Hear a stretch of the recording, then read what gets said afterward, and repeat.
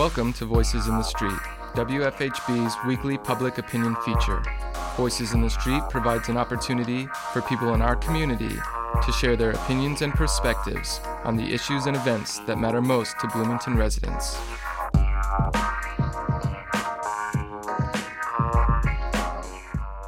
Colin Kaepernick, a former NFL quarterback, has been the subject of controversy since he first took a seat during the national anthem of a preseason football game. Recently, Nike made him part of their Just Do It ad campaign, with the poster showing Kaepernick's face and the quote, "Believe in something, even if it means sacrificing everything."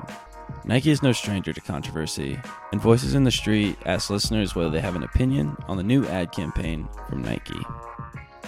No, not really. I like Nike and support whatever they're doing with as far as Colin Kaepernick. Yeah, that's great. I mean, no, I think it's fine. I'm kind of on the side of Kaepernick. People believe in the opposite and think it's a bad thing. You're already hearing on radio stations people calling it and people causing all sorts of things. It's weird. People have completely missed the point of what he's trying to make. The country's not together at the moment. People are still racist. There's division amongst lots of different religions and people, and it's not the way America should be and how it was always supposed to be. I think that's kind of the point that everyone's kind of missing. Well, I think that Nike has mixed goals. I think they're almost taking advantage of the controversy, and maybe, of course, they're interested in making money, and they are making money. So it's working for them, but I'm not sure if it doesn't just contribute to the conflict that's already happening and make people more angry. I saw Jim Carrey on television a night or two ago, and the first thing he did was put his feet up on the desk of Bill Maher's desk and show that he had on Nikes, and he just bought them that day. So it's an opportunity for people to buy and support, but it's an odd thing and kind of peculiarly American to have to buy something in support.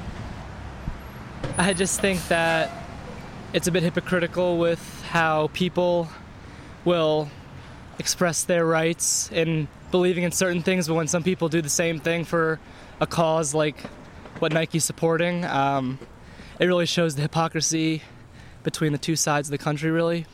The people who are against what Nike stands for now and what Colin Kaepernick has been doing, they are very adamant about stating that he is wrong in what he's doing, yet that goes against their belief that they have the right to say whatever they want to say. Well, my opinion is that NFL players have a large platform, and if they really want to protest, they could choose a better way than kneeling at a ball game, a more effective way. There are lots of ways to protest, and they are well known. If they want to protest, that's great. They have the right to do that. But using their platform in a different way would probably be a lot more productive. I mean, it's a ball game.